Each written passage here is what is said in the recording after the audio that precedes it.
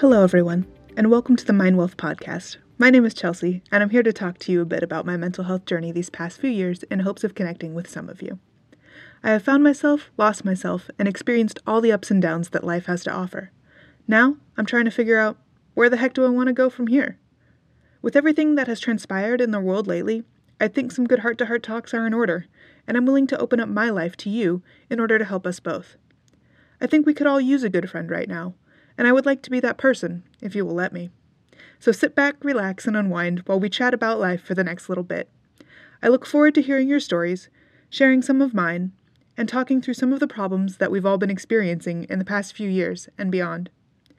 I feel talking a bit about my journey is where we'll start, and where do we go from here? Well, we can figure that out along the way. But in the meantime, let's start with a story. A little about me.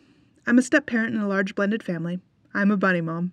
I've worked for several types of businesses, from metal fabrication to healthcare, for many types of people.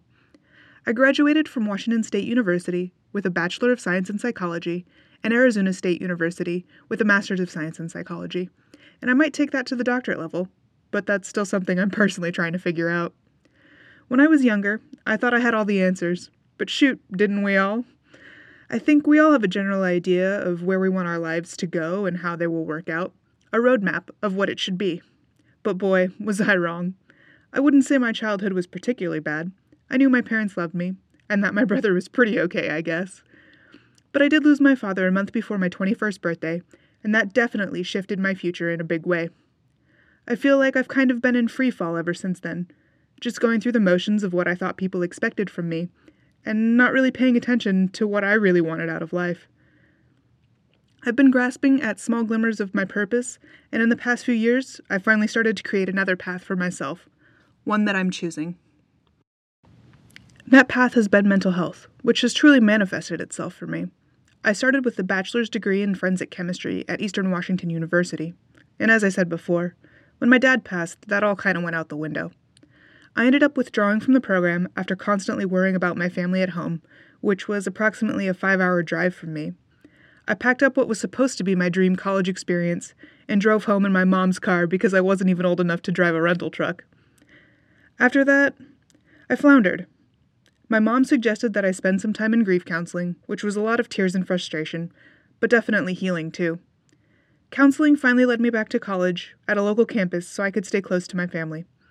After struggling to get myself back into a school-focused mindset, failing classes that I used to adore, and some academic probation, I realized I needed something different.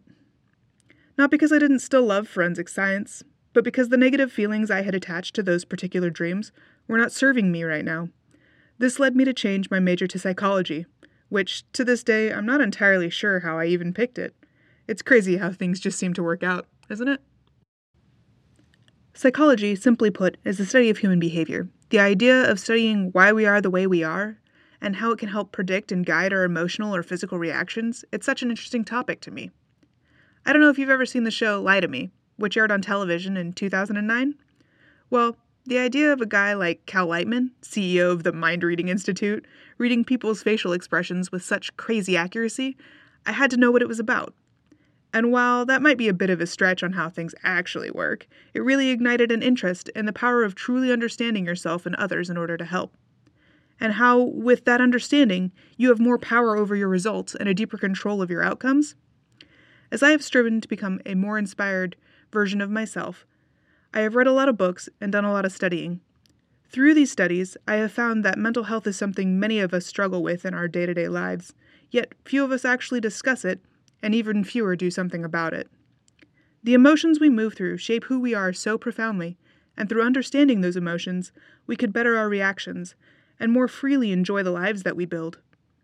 I believe that by opening up the doors and talking about our struggles and keeping in mind the idea of finding solutions to them, we could change our lives for the better.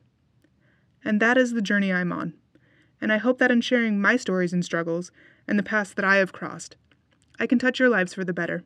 And that if you take nothing but a few laughs out of this, at least you got some endorphins.